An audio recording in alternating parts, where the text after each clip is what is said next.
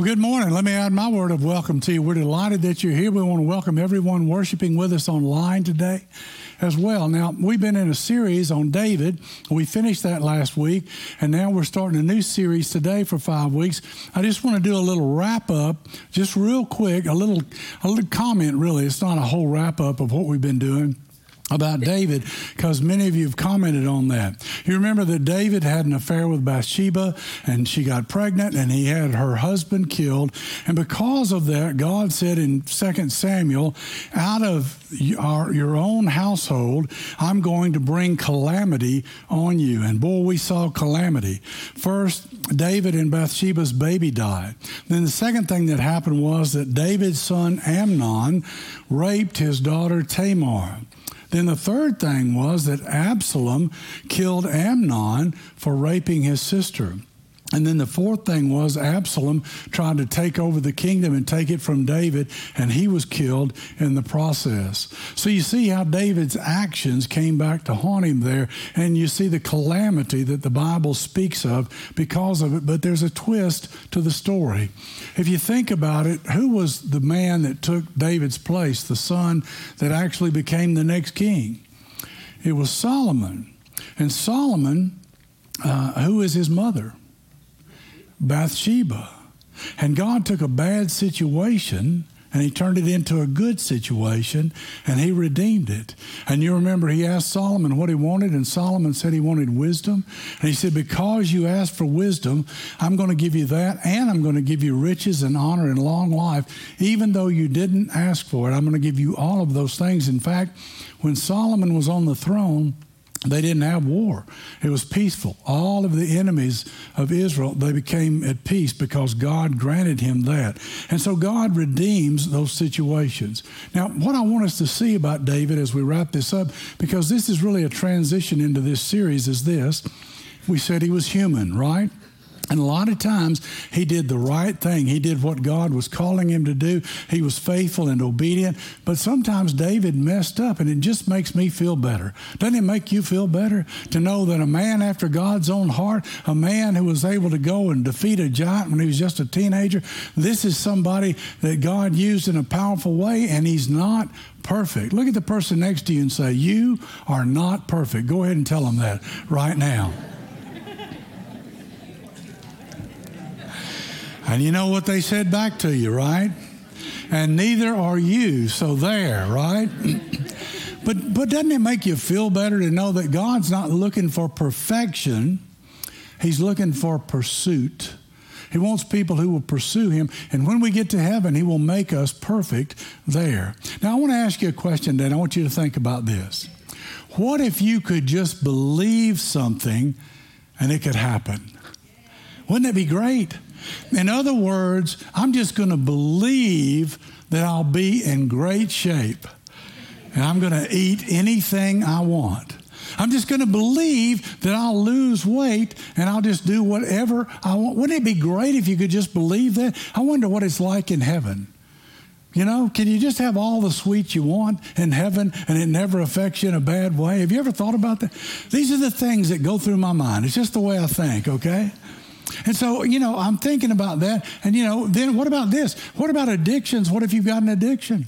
And what if you just said, I'm just going to believe that this addiction is going to go away, okay? And that's all I'm going to do. And I'm going to continue to do the things that are a part of the addiction, but I'm just going to believe that it's not going to be there anymore. Or what about your finances? I'm just going to believe that I'm going to do a great job with my finances. I'm going to manage my money. I'm going to save money instead of going in debt. And none of that's happening, but I'm just going to believe. I'm just going to believe that it's happening, right? Or what about school? I go to school and I know that I'm supposed to prepare, right? And I'm supposed to do my homework. Oh, man. But you know what? I'm just going to believe that it's all going to be great. I'm just going to make good grades. It's just by osmosis. It's going to happen. Everything's going to be wonderful. See, if believing were all it took to do something, then all we do is believe.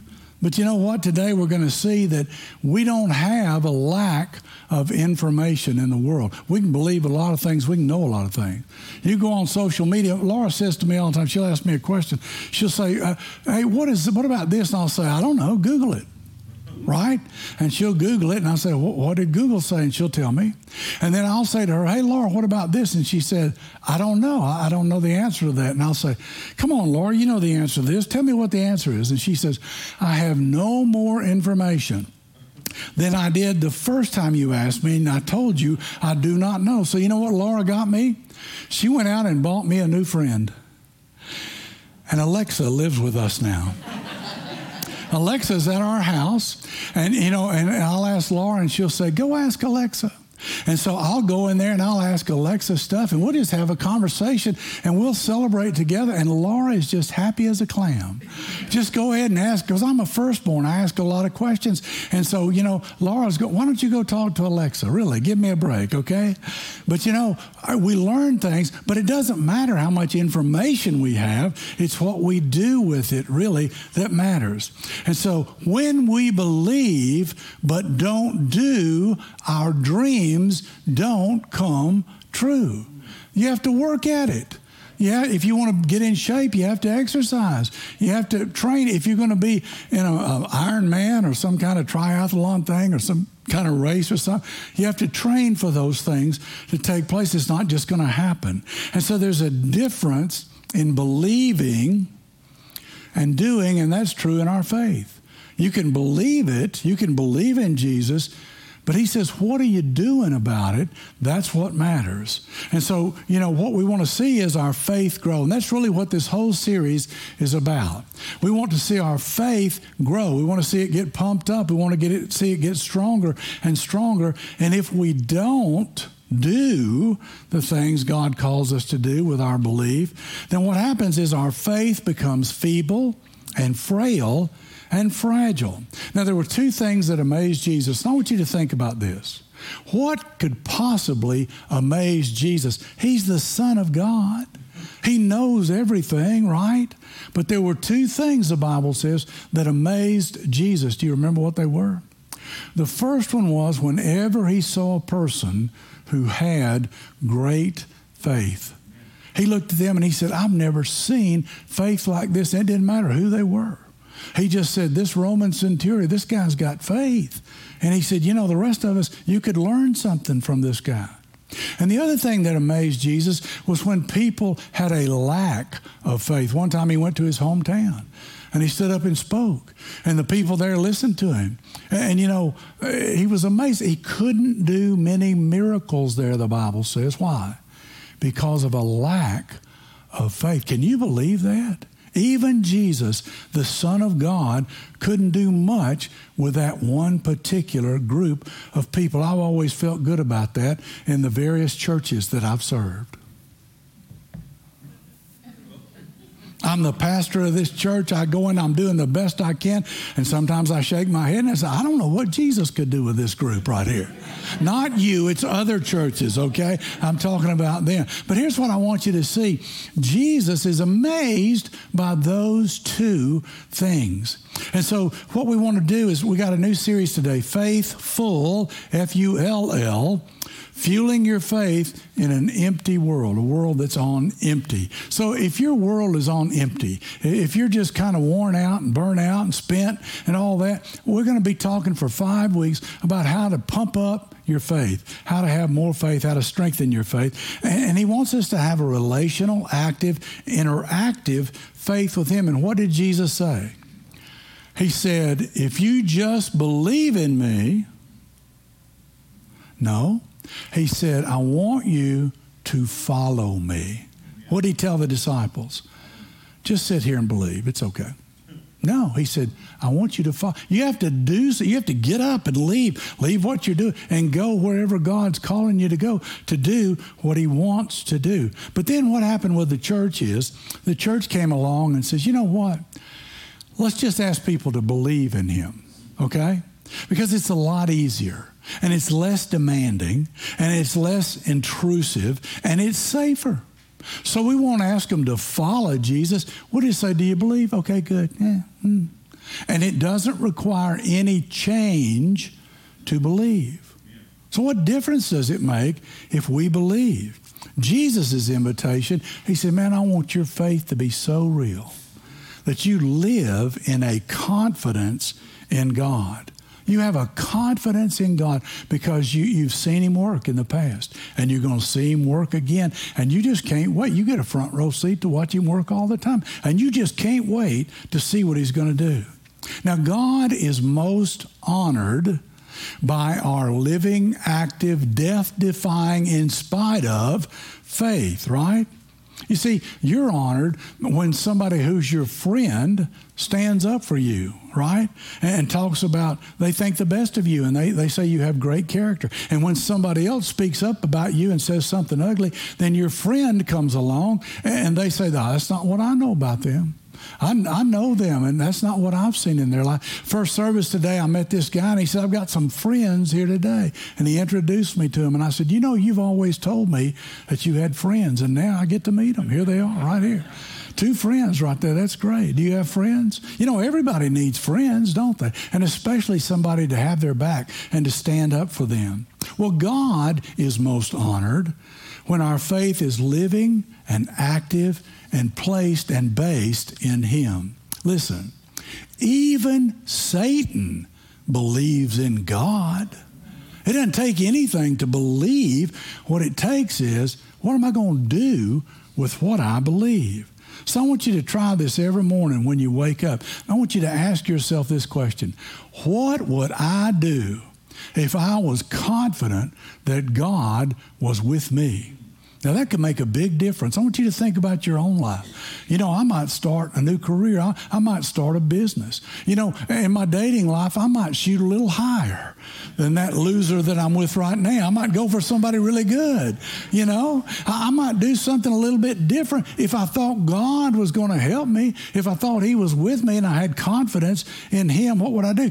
10 years old, I'm in Vacation Bible School. I'm not even in my church. My grandmother takes me. The preacher gets up. He explains what it means to be a Christian. I don't know anybody, but I feel God calling me to come. The Holy Spirit's calling.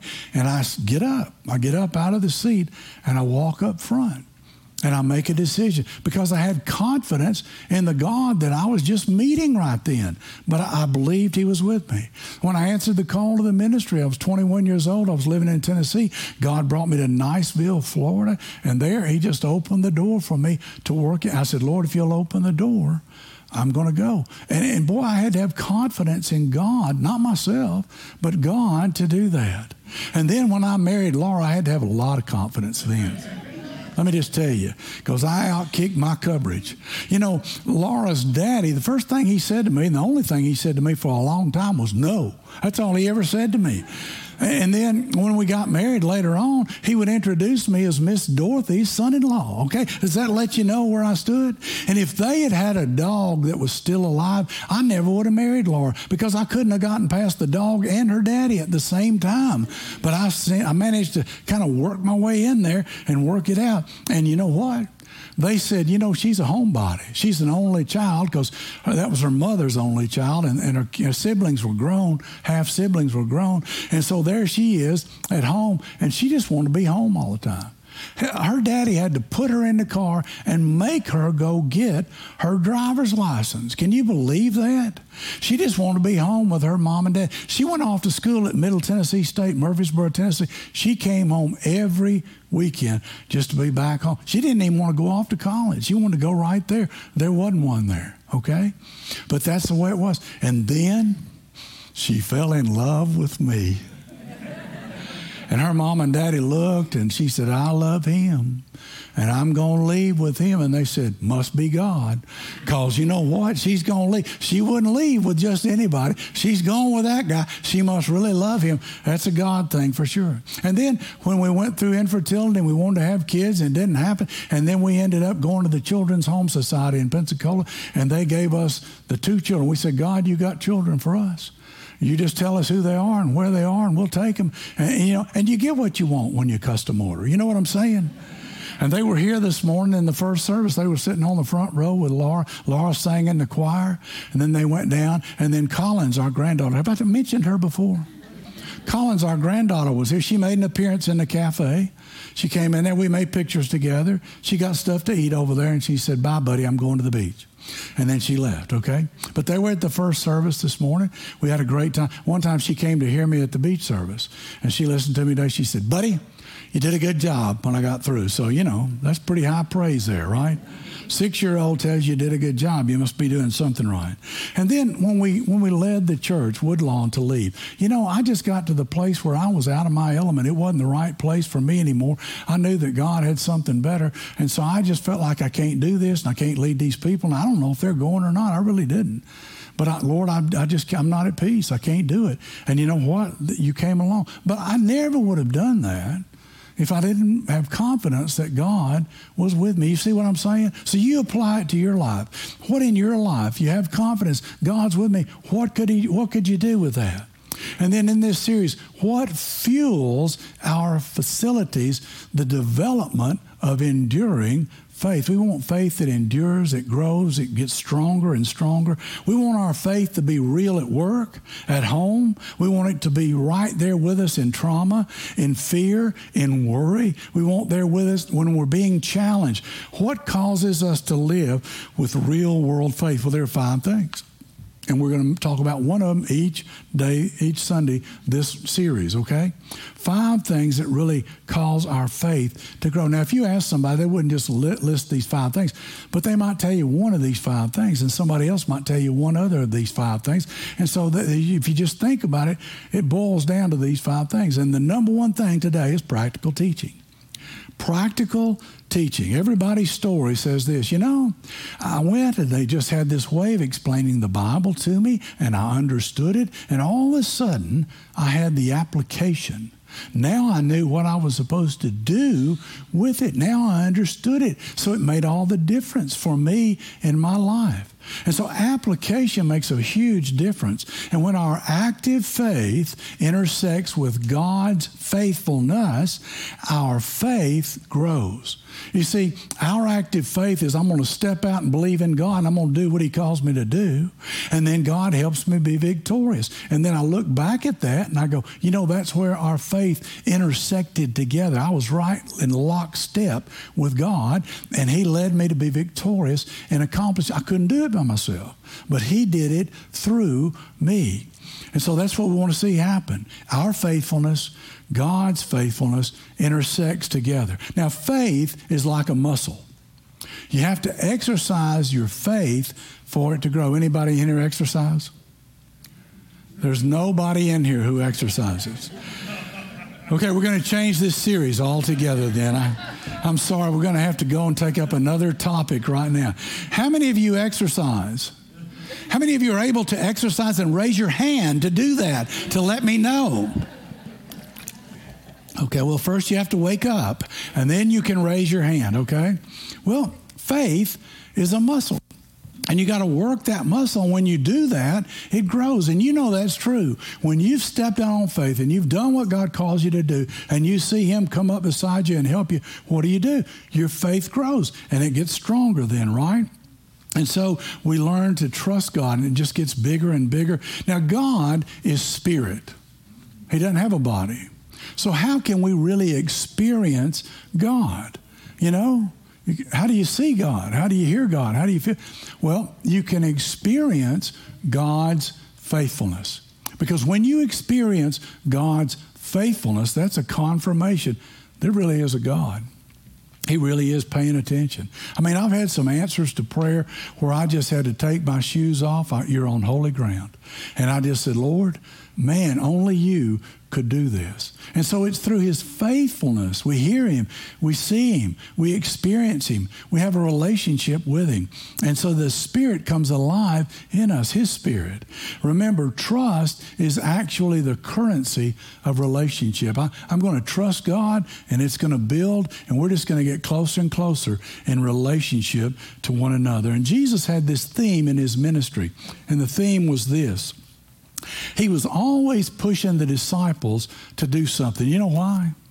Because Jesus only had 3 years in His ministry. I stayed at Navarre, Florida from the time I was 29 to 33. I was there 20 years, but in 4 years, 29 to 33, when I was 33 on Easter, it occurred to me that Jesus died when He was 33.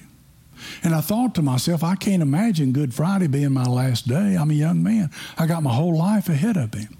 And I thought about Jesus. And Jesus knew he only had 3 years. He knew his time was limited.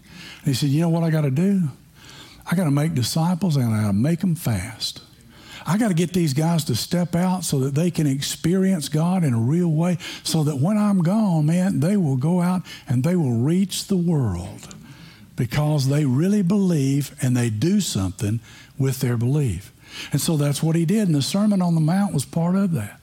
And it was real challenging, but it was real practical.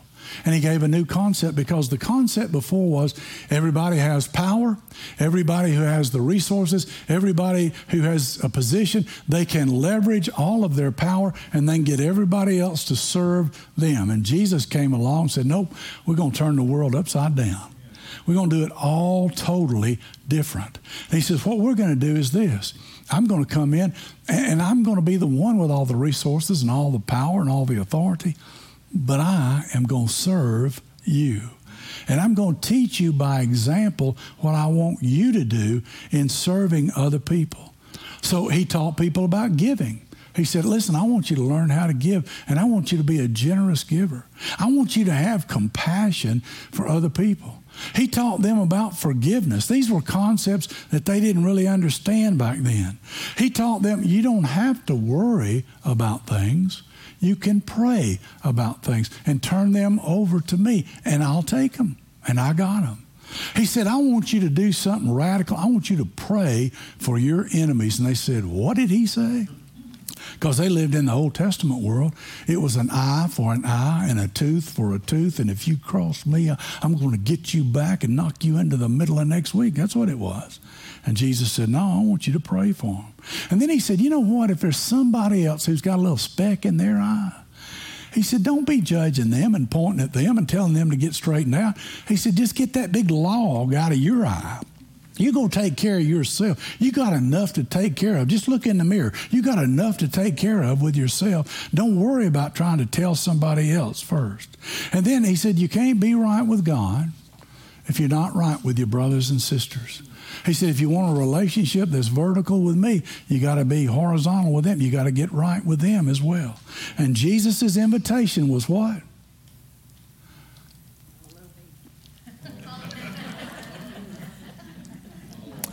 Follow me, yes. Why, yes. Now we're starting to get it. He said, believe in me? Nay, nay. He said, follow me, right? And the church, they just said, you can believe. You don't have to follow.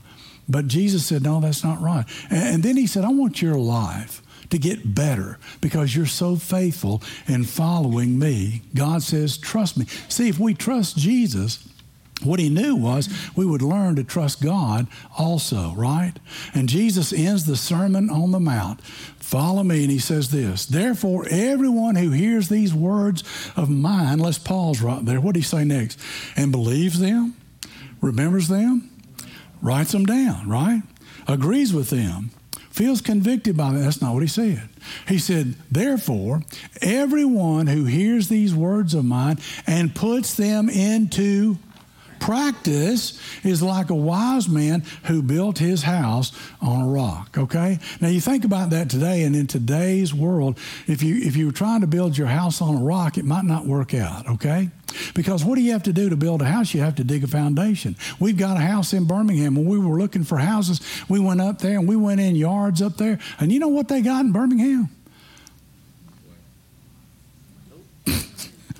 They got rocks in Birmingham. I mean, they got big rocks. And so you might have a yard out there, and then there's just this big rock that comes up out of the ground. And you can't grow grass over a rock. It's just there. So it's just part of the landscape. And they just say, come look at my pretty rocks. And then I've got grass around them, okay? And sometimes they're great big rocks. I mean, that's just what happens. And so you've got to take dynamite and blast them out so you can dig the foundation so you can build a house. So you're scratching your head and you're trying to figure it out. Back in those days, it wasn't like that.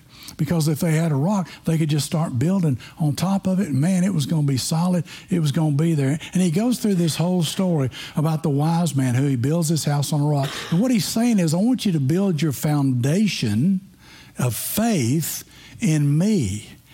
And then when the floods come, it'll stand. It'll be right there. It'll make it through. You don't have to do it. He said, I want you to listen. I want you to follow. And if you'll do what I tell you to, you'll be rewarded. It says in the Bible that the rains came down. The streams rose, the winds blew and beat against that house, yet it did not fall because it had its foundation on the rock. And it says, but everyone who hears these words of mine and does not put them into practice is like the foolish man who built his house on the sand. Now, it's always interesting to me when I preach on that particular phrase when I'm preaching in Florida.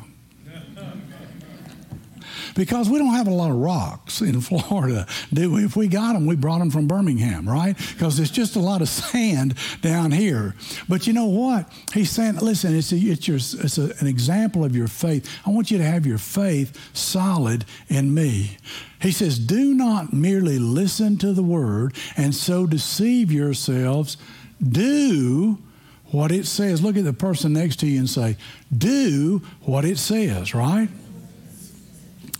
Because you're going to have to grow. That's right. And then the scripture says in James, it says this, but whoever looks intently into the perfect law that gives freedom and continues in it, not forgetting what they have heard, but doing it, they will be blessed in what they do. That's right. So over and over again, you see this. You see the wise man, you see the foolish man. You see the house on the rock, the house on the sand. You see the faith that's built on a foundation that will stand and one that won't because it's not on a good foundation. And then here's another thing you see. When Jesus would speak, crowds were amazed. Why were they amazed? Because Jesus spoke like nobody else. He spoke with authority. He didn't just get up and tell you what somebody else said, read the scripture like they did in the temple. He spoke the word of God. He just knew it, and he shared it, and they were amazed.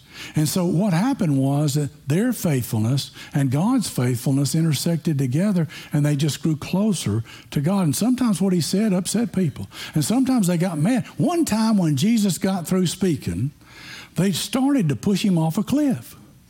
I've always felt really good about that because for 45 years I've been preaching, and up until this date, nobody has ever tried to push me off a cliff. Most of my ministry, I'll have to admit, I spent in Florida.